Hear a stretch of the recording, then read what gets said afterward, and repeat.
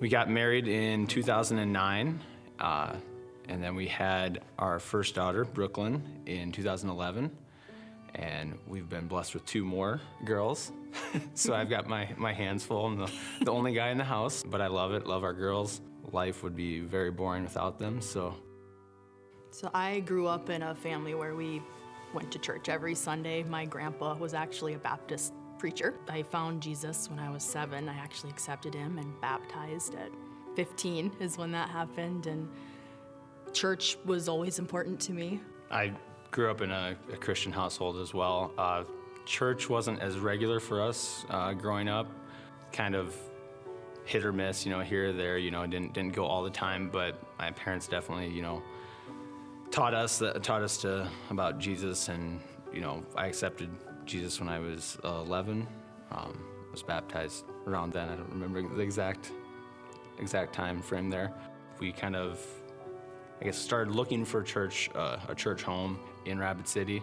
One of Tessa's coworkers actually invited us to Fountain Springs, and just kind of knew, that it was a good place to be, and a place that just kind of everything hit home, and you definitely felt like you were part of a community.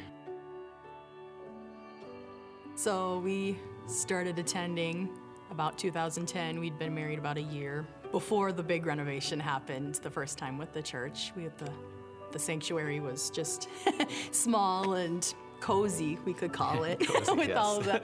with all of the fold-out chairs back into the lobby. I remember taking Brooklyn when she was born, just little, and walking, and into everything back behind the auditorium where they had the kids ministry back there to start with, and checking it out. And then the big renovation happened, and she got to experience the babies, the infants, and the 1-year-old room, one of the first kiddos for that area. And you could just tell it was going places, and it was really neat to see where the church was headed with that. Yeah, just to see, the excitement of the kids from week to week to want to go to the 1-year-old room or the 2-year-old room and to get to see what they got to do in there, and that they're learning about Jesus. And it was a big point for us that, that's what our child was going to be involved with, that they were going to get to be part of that, and really just growing their faith from an early age. I've seen all 3 of our girls now come out of the 1- and 2-year-old room knowing who Jesus is, and knowing what a Bible is, and knowing the songs, and it's just cool to see little people like that just grasping it. It was really a confidence booster to know that with us and the church, the kids ministry, that they're getting that good solid foundation to have a good life with Christ. We know that the next generation, obviously that's a focus for our church. The sooner you can reach kids and start ministering to them and getting them involved, the more likely they are to choose life following Jesus, and later on in life be able to have even more of an impact in serving in other areas in the community. They might have started off in the kids ministry, and then they get older. We have so many kids that are teenagers that help out on a weekly basis in the kids ministry, and it's just cool to see that they're already starting to give back. You're seeing kids get baptized that early in life. They've already decided that they're going to follow Jesus, they're going to serve him. So the more people we can get to help achieve that goal, the more kids we can reach on a weekly basis, the more people are willing to give, of their time and finances, the more we can, do as a church, as a group. To have that good team effort of what the kids ministry is doing and what we're doing, we can just back each other up on it, and hopefully with that strong foundation so young, it'll help make those good life choices down the road.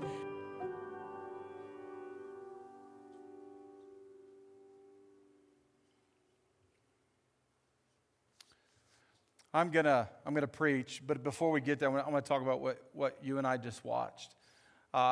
Hopefully you've been preparing for Christmas in multiple ways, and many times there's enough new Fountain Springers, as we would call them, as we get to Christmas, so what's my role as a part of Fountain Springs during Christmas? Because for Christmas, typically you were going to buy somebody a present.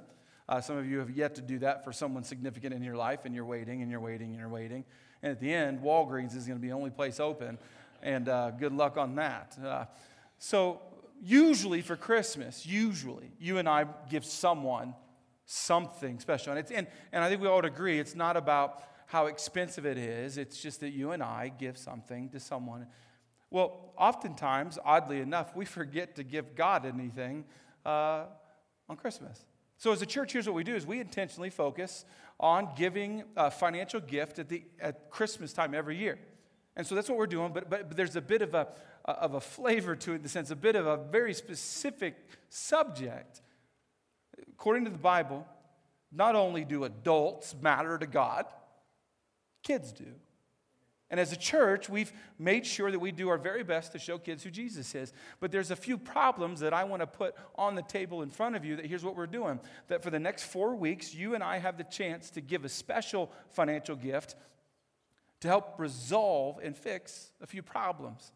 And I think if in your list of Christmas presents that you're buying, perhaps you can put God on the list. Here's the problems we're trying to address as a church. One is at the West location, there is some equipment and things that are on the verge of not working anymore. And as we try to communicate to the kids, that's not going to go well. Now, some of you are like, oh, it's not working? I know how to fix stuff.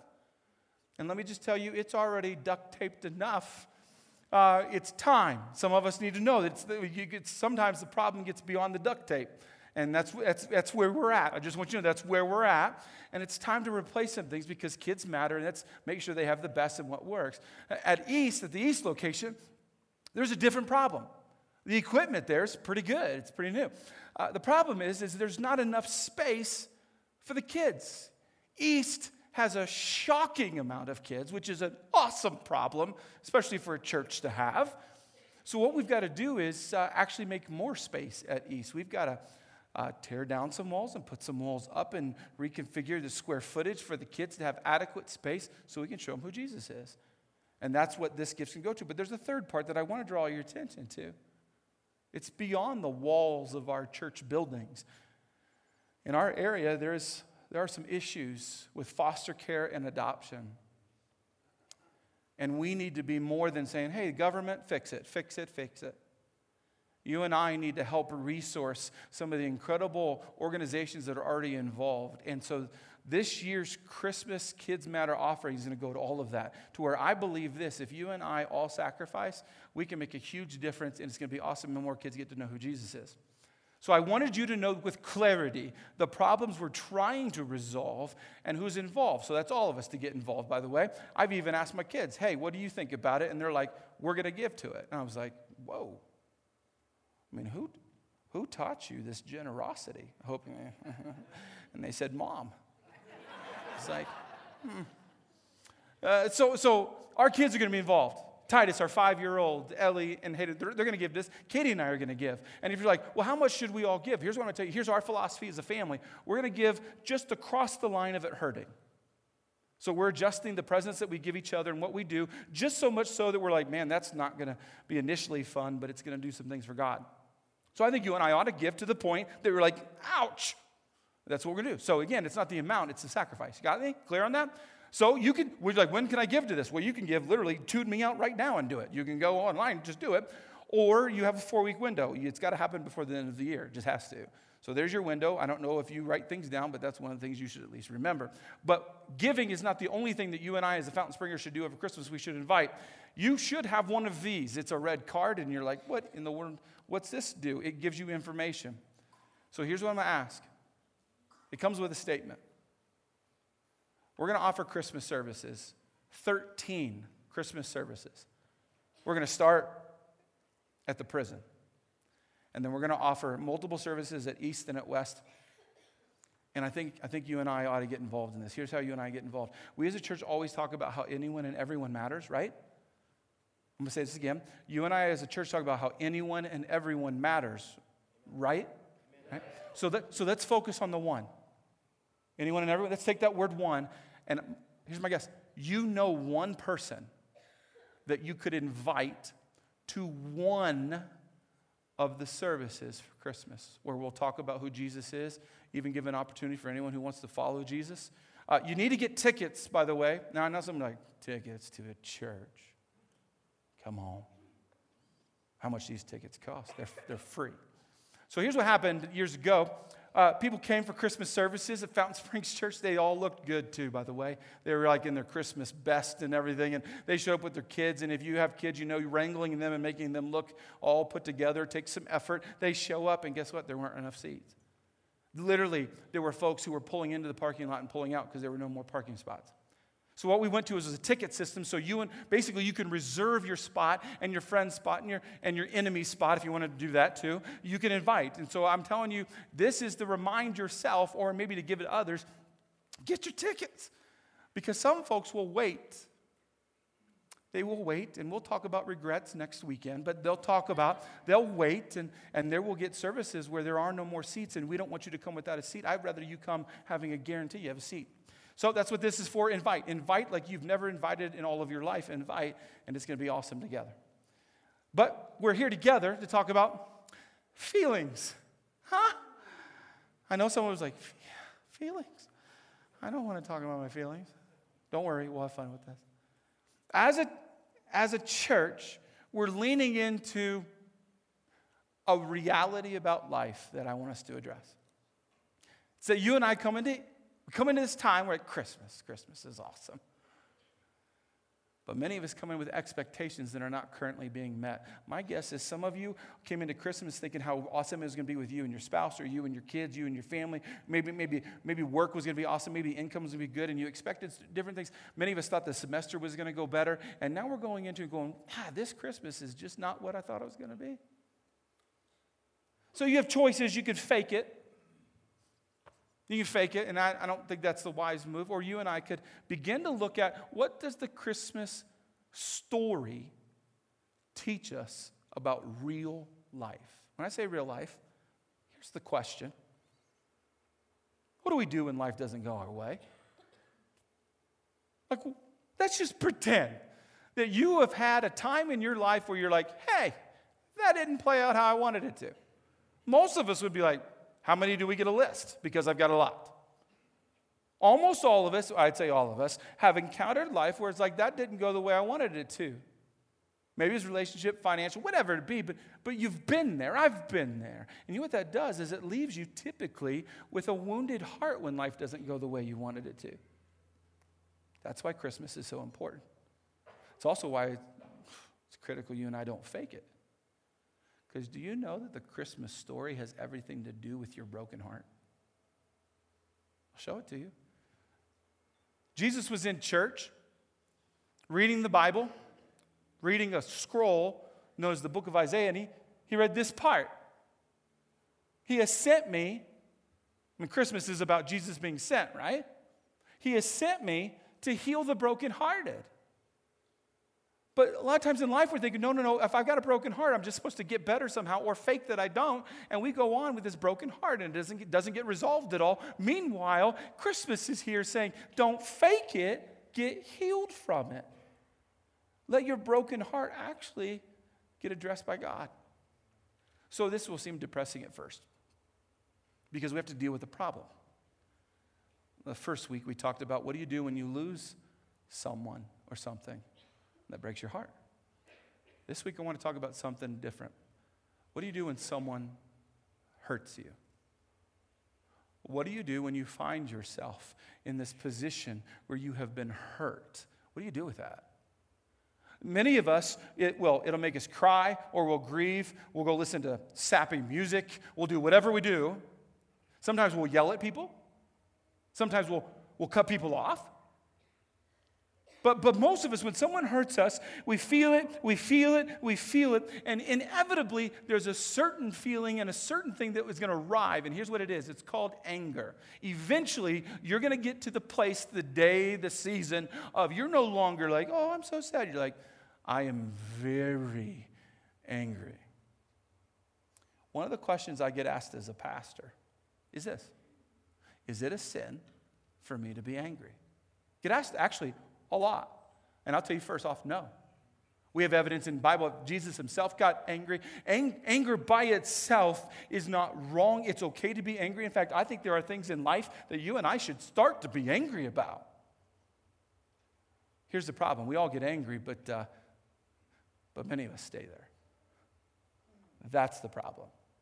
Many of us get angry about something, and if you're like, where'd the anger come? Well, probably someone hurt you in some way. They did you wrong in some way, and you found yourself angry. And the problem is we just stay there. We think, well, I'm not flaring up about it anymore.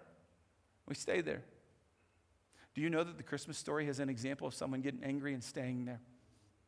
In fact, there's such a toxic person in the Christmas story. I'll just tell you, he doesn't make it into your nativity scene. He doesn't make it into our celebrations. In fact, I don't think rarely makes it into any kind of Christmas play. We don't talk about him. We don't like him. He's horrible. And I'm going to tell you why he's horrible, but we got to go into the story because I think some of us have been wounded. We found ourselves being hurt by someone, and we just stay there and we live angry. And I want to show you what it looks like to live angry. What happened is the Magi, or maybe the kings, we three kings of Orient. Okay, those guys, they are in the nativity scene. They come to town because they're looking for what they would call as the king of the Jews.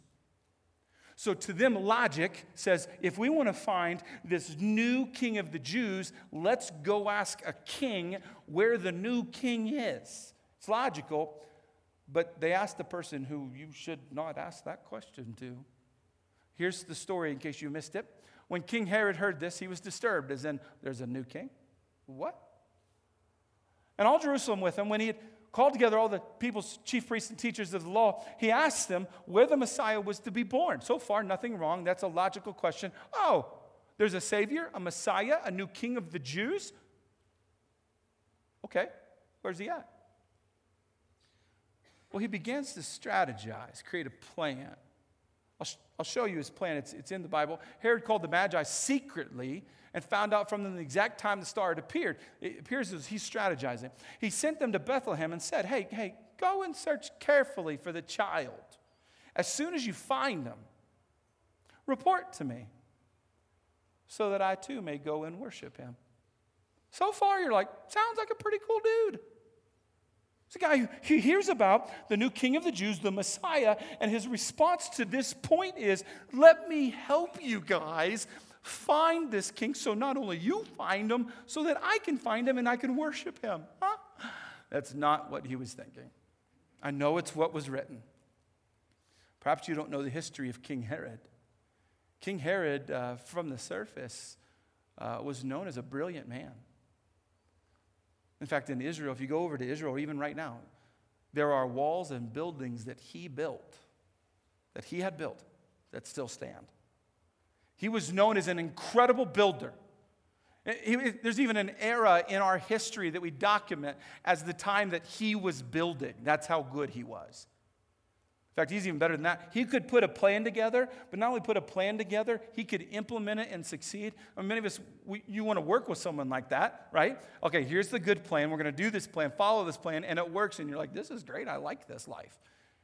King Herod was amazing at drafting plans and making the plan work.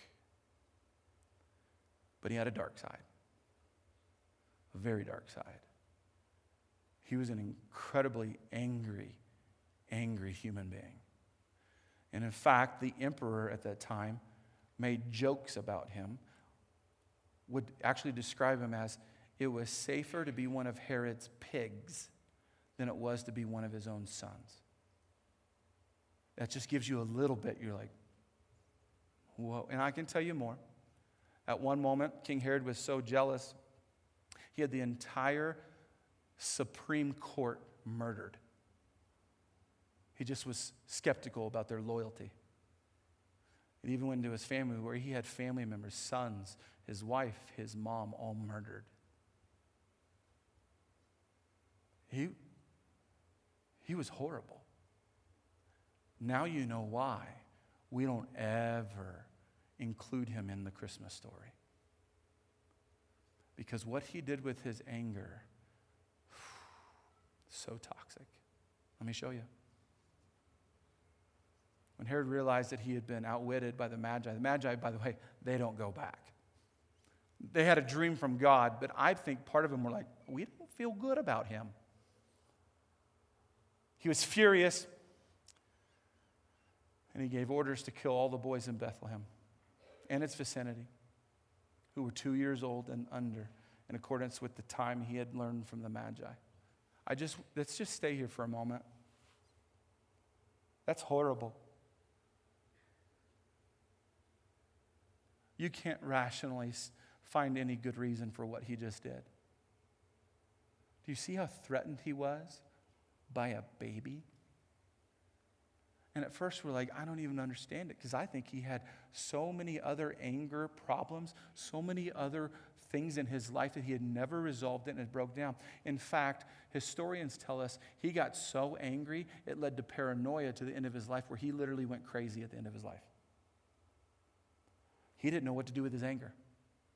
And I know most of us are like, okay, so you've described one of the worst people I've ever heard of, right? And so most of us don't connect to this worst guy ever. We don't connect to a guy who would kill babies like that. And I know you and I don't connect to him, but I think we can find a thread there. The thread is we don't know what to do with our anger. The thread is that many of us are angry and we're just leaving it there. And sometimes we're giving people the silent treatment or the opposite of the silent treatment. And this anger is unresolved in us and it's robbing us. It's making us explode. Okay, let me help you. Some of you might be offended by this, but that's fine. That's normal. What does it look like to be someone who's got this unresolved anger? What's it look like? Well, if you've been shopping, perhaps you've seen some people get angry. I was in a store not too long ago. I'm not going to tell you what it is. We live in too small of a town. But as soon as Katie and I walked in the store, it appeared as though we walked into an argument. It's one of those awkward moments you're like, just back out. It was weird. You probably have been there, where there's a customer and the manager saying things that shouldn't be said anywhere. Well, I wonder if that's normal. Perhaps you've experienced this. I found one. I've found multiple ones. This is just for our enjoyment here. What does it look like? I can tell you what it looks like. So there's a kid working a roller coaster. If you've ever gone on a roller coaster, you know there's multiple workers there. And one of their jobs is to see, are you carrying things with you that you're going to take onto the roller coaster that you should not take on the roller coaster because it's dangerous for you and other people? Well, this lady had this purse with her. And it was a big purse. And the guy's like, hey, ma'am. And ma'am, can I take your purse and put it? See those cubbies right over there? It'll be safe. Can I put your purse in those cubbies so that when you get back, you can have your purse back and everything's good?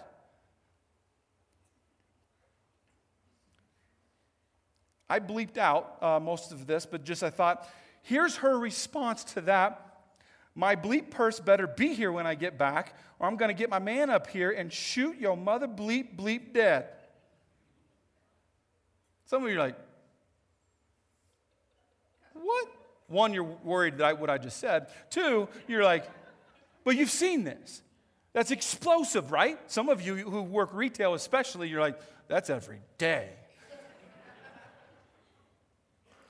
Another one, an employee, first day on the job, not supposed to work the cash register, but they have to all of a sudden put him on the cash register.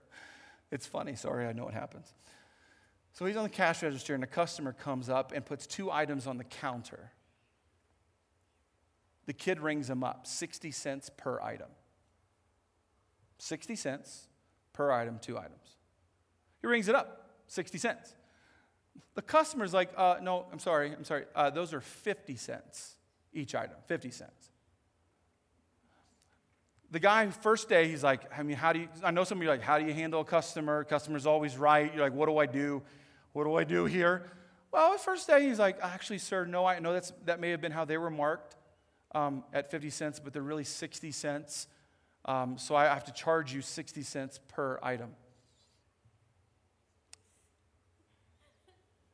You don't care. You think you're big and tall standing over there. Well, I'll hop over there and beat your bleep. I'm a world karate champion. I'd kick your bleep in a second. I bet that kid quit that day.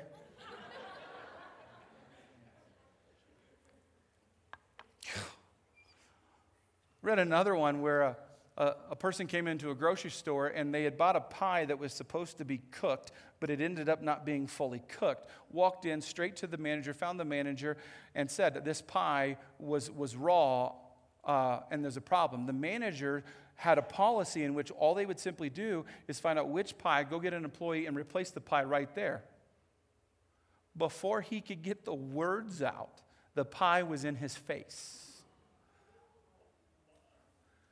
Those are examples of unresolved anger, where they got angry about something else, and they stayed angry, and it built, and it built, and it built, and it built, and it built. Do you know that we don't know what to do with our anger?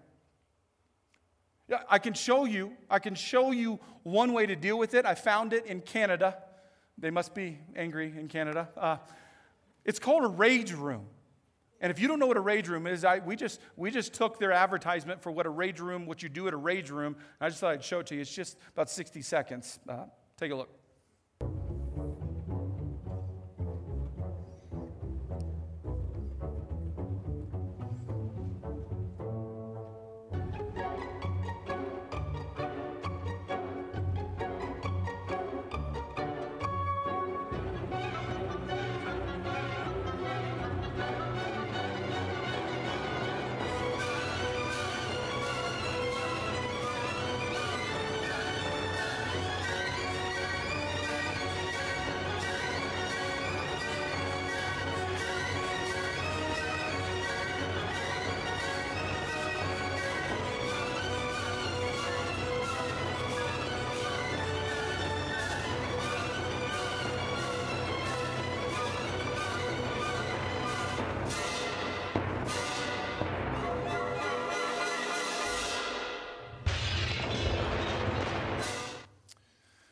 Some of you are business people and you're like,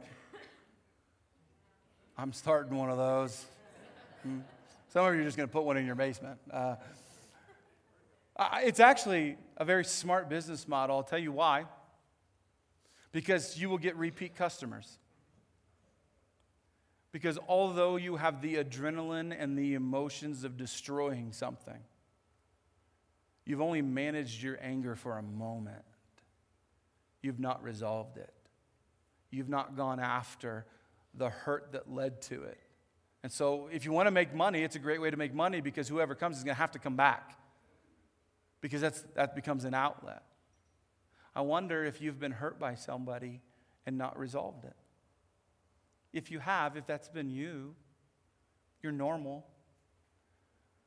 But you and I need to do something. In fact, there's a danger. Let me show you the danger. If left unresolved, our anger can turn into cruelty. And many of us are destroying our relationships, losing our jobs, getting kicked out of school, struggling with anything in life because our hurt led to anger. And the anger just sat there, and we sat with it, and then we eventually became cruel people. Most of us would never identify as a cruel person, but there are people in our lives who might say, yeah, you are. With your words, they hurt. Marriages typically do not end because someone got angry. It's because someone got cruel. Friendships don't typically end when all of a sudden there's this one angry moment. It's when someone let it build and even didn't say anything about it, and then it led to another moment, and all of a sudden words are exchanged that you would never say to another human being, but they're said. And now on the internet, people just bypass saying it, and they type it. I don't want you going into Christmas faking peace and joy. In order to get there, you and I need to do something with the moment when someone hurt us. What do? Well, Jesus taught us a couple things that I want to share with you. He taught us two things, and you got to know I find it very profound what Jesus said. Let me show you the first one. Then he said to them all, whoever wants to be my disciple. Now, let me help you. If you're unfamiliar with the word disciple, you're like, what's that mean? Well, we now use the word Christian. They didn't use it then. But it's someone devoted to Jesus, who follows Jesus. Whoever wants to be my disciple must deny themselves, and take up their cross daily and follow me. For whoever wants to save their life will lose it. But whoever loses their life for me will save it. But watch this. What good is it for someone to gain the whole world and yet lose or forfeit their very self? I want to put a spin on this. Something I think he intended. Typically, what good is it for someone to gain the whole world? We think of gain like, oh, notoriety or money or privilege or opportunity, or we gain, at any cost. Can I just add to this that I think many of us think that one of the gains in this is to get back at someone? What good is it to get back at someone if you're going to lose your soul doing so? I think that should be included in this. I think it is included in this. And many of us, out of our anger, we let that anger just become so toxic. And Jesus said here, whoever wants to be my disciple must deny themselves. That seems different than revenge. Deny themselves and take up their cross daily. Now, when he says take up the cross, most of our minds goes immediately to Jesus on the cross, and we're like, wow, that's extreme. But I think a lot of us don't know what it means. So when Jesus said this to a group of people, hey, you want to follow me? You want to be a Christian? Okay. You need to, every day, pick up your cross. See, as soon as he said cross to them, they would have been like, what? To them, the cross represented a one-way trip.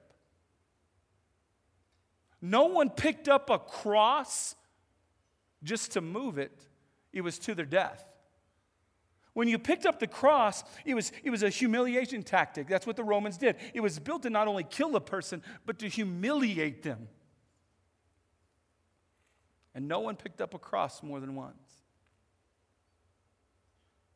And Jesus says, you want to follow me? Then every single day you need to pick up your cross. However, many of us right now, all we do every single day is dwell on who hurt us. How we were done wrong, how life is unfair, and it hurts. And you're right, it hurts, and it was unfair and not right. But do you know that if you spend your life, the rest of your life, saying, but this happened to me, this hurt, they shouldn't have, this isn't fair, do you know if you spend the rest of your life saying that, dwelling on that, you are correct, but you also are focused on yourself. For the rest of your life, you find yourself not saying, I'm better than everybody. You're saying, I deserve more than what I've received. It's still self-centered. It's still like, this happened. They shouldn't have done it. I can't believe this. I never get what others get. This isn't fair. This is a problem. Why? And it's always dwelling on self. And Jesus says, you want to follow me? Deny yourself. Here's the observation I think he's making of many. You can't be self-centered and Jesus-centered at the same time. And that not only includes arrogance, it also includes woundings. And I'm not saying to disregard your wounding or to pretend like it never happened. But many of us are dwelling on it every day. Who they are, what they did, how unfair it was. And you're right, but you're still focused on yourself. And Jesus says, you want healed? Every day, pick up your cross. But many of us have let the anger, the hurt and the anger has turned into hate. In fact, let me ask you to do something. Don't say it out loud. Please don't say this out loud. I wonder if you could make a list of the people that you currently hate. Many of us are like, well, David, I don't hate anyone. I just strongly think they should not exist.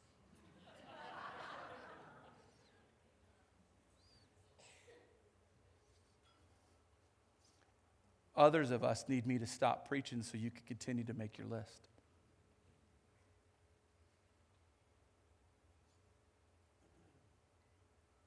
I'll teach you something I've had to learn. We can't hate the hurt away.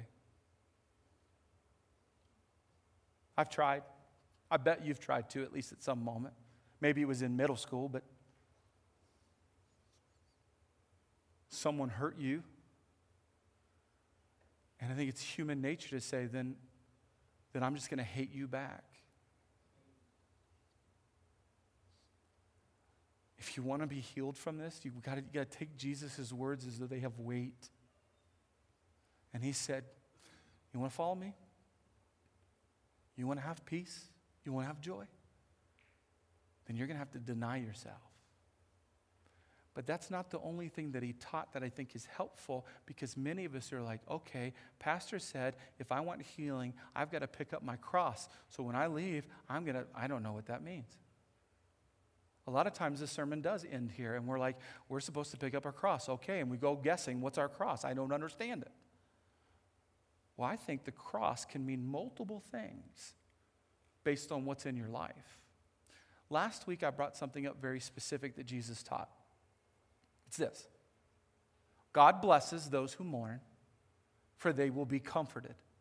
If you've experienced a loss in your life and you feel like, I just can't seem to move beyond the loss, then you need to go watch last weekend's sermon and begin to get some healing.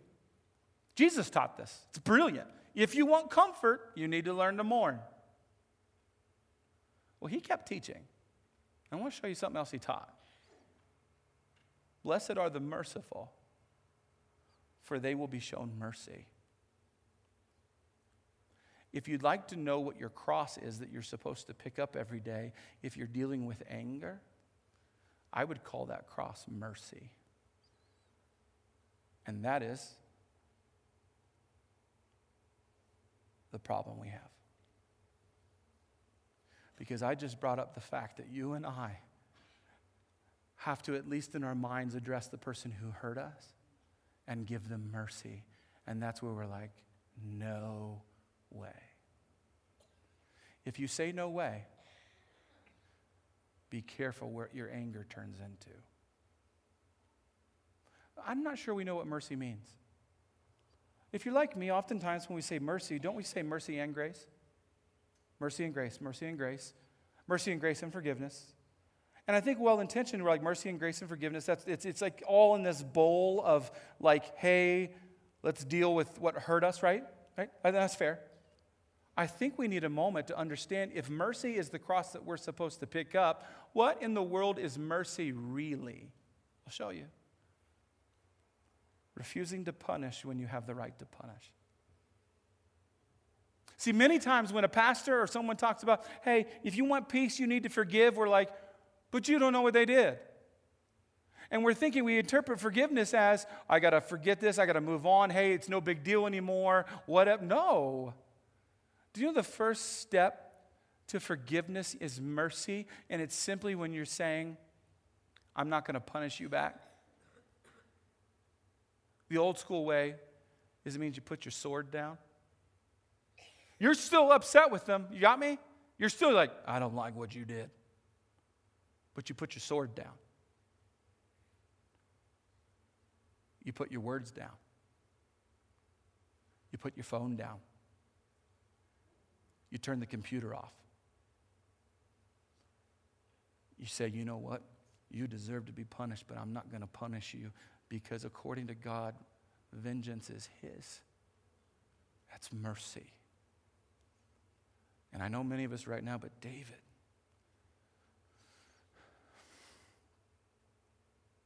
I don't feel like it. I don't feel this forgiveness, grace, or mercy that you're talking about.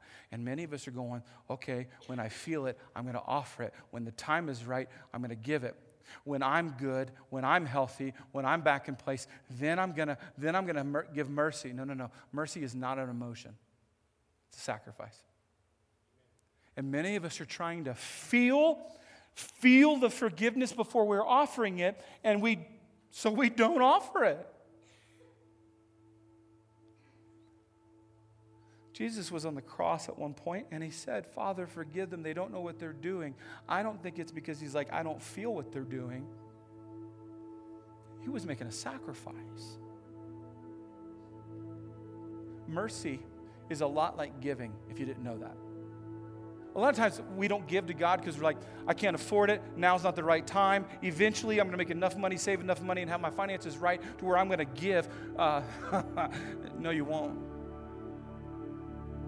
You give when you can. And mercy is the same way. You don't feel it. You're like, I don't have it in me, David. I understand. So you sacrifice. Mercy is not an emotion. Let me give you some facts. Let me walk you through this. You can't have peace and hold on a grudge. Can't. If you want peace at Christmas, if you want to wake up and be like, you know what?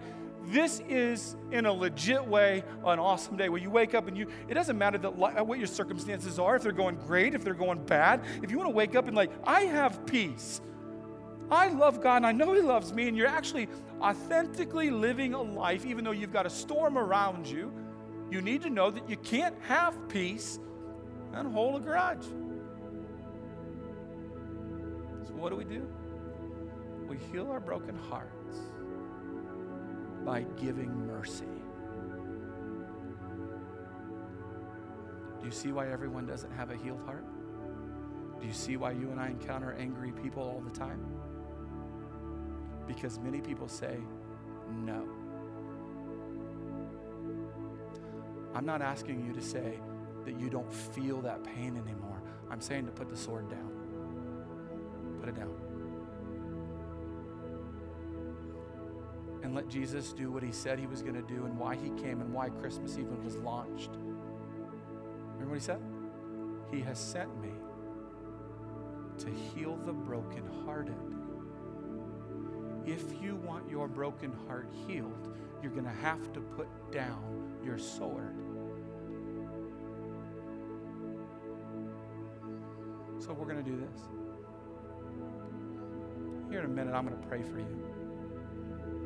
I believe that you and I can't actually give mercy like we should give mercy without the help of God.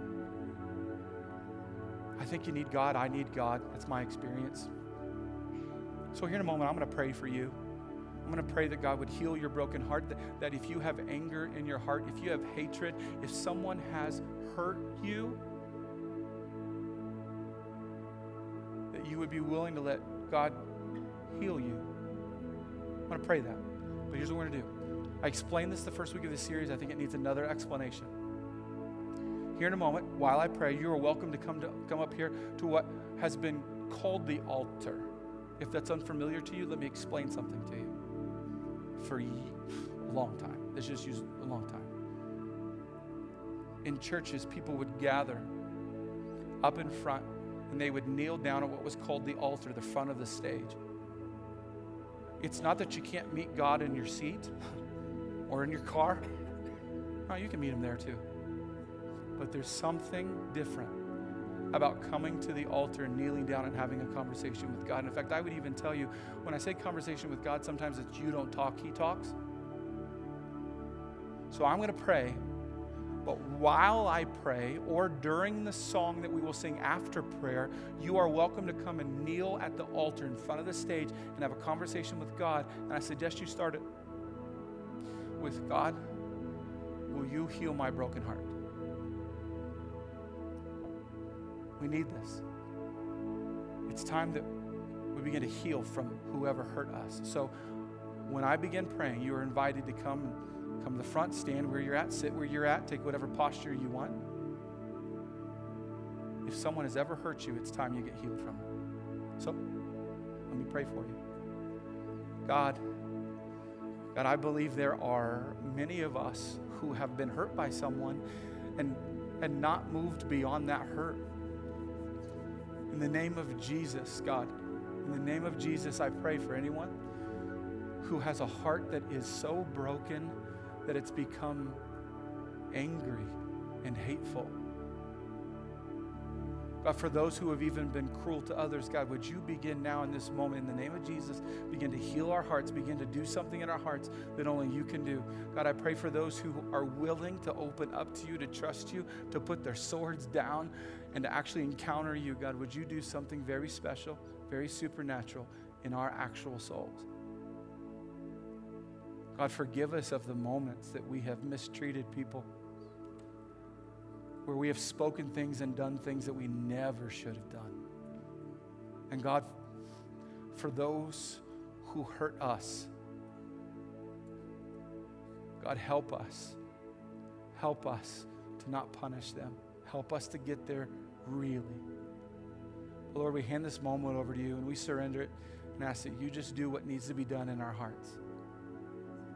God, we love you and we pray this in the name of Jesus. Amen.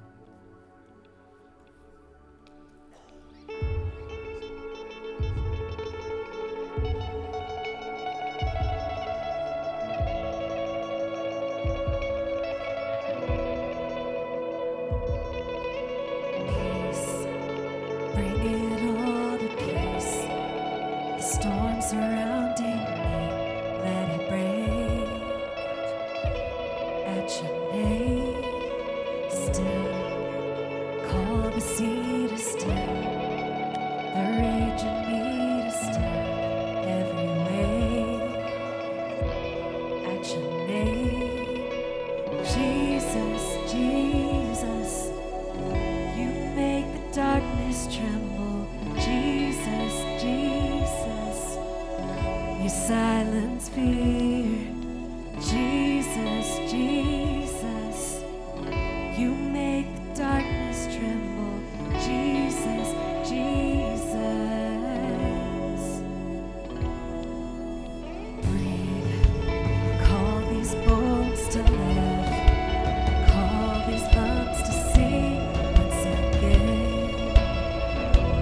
I will praise Jesus, Jesus, you make the darkness tremble. Jesus, Jesus, you silence fear. Jesus, Jesus, you make the darkness tremble. Jesus, Jesus, Jesus, Jesus, you make the darkness tremble. Jesus, Jesus, silence fear. Jesus, Jesus, you make the darkness tremble. Jesus, Jesus, your name is a light that the shadows can't deny. Your name cannot be overcome. Your name is a light forever lifted high. Your name cannot be overcome. Jesus, Jesus, you make the darkness tremble. Jesus, Jesus, silence fear. Oh, Jesus, Jesus, you make the darkness tremble. Jesus, Jesus.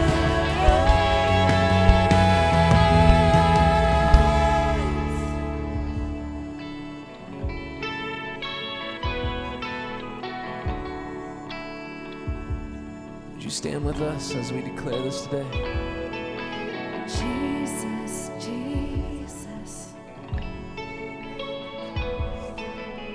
Jesus, Jesus,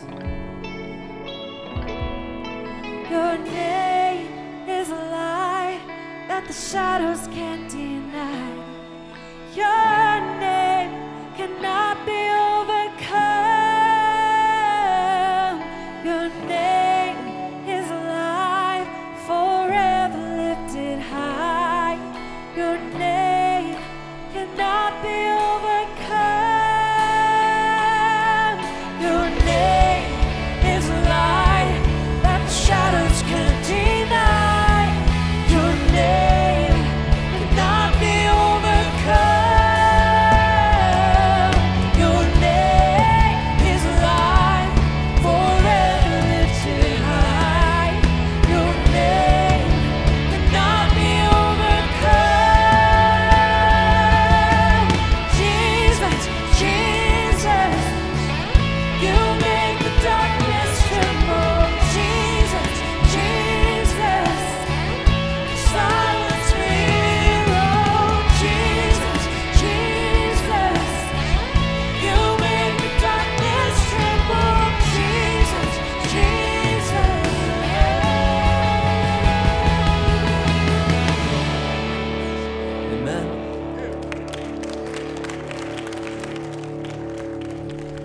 Well, hey, we don't want this moment to end. In fact, we want you to know that we're always here to pray as a church for you. If there's ever anything in your life that you need prayer for, I just hope you know that you can find someone here to do that with you. And so we don't want this to end here. But also, if you made the decision to follow Jesus for the first time today, we would love to walk through that decision with you of what that next step looks like. And we actually have people out in our lobby at our Next Steps area that are waiting to have that conversation with you. Well, hey, we love you guys. We hope you have a great week. We'll see you next time.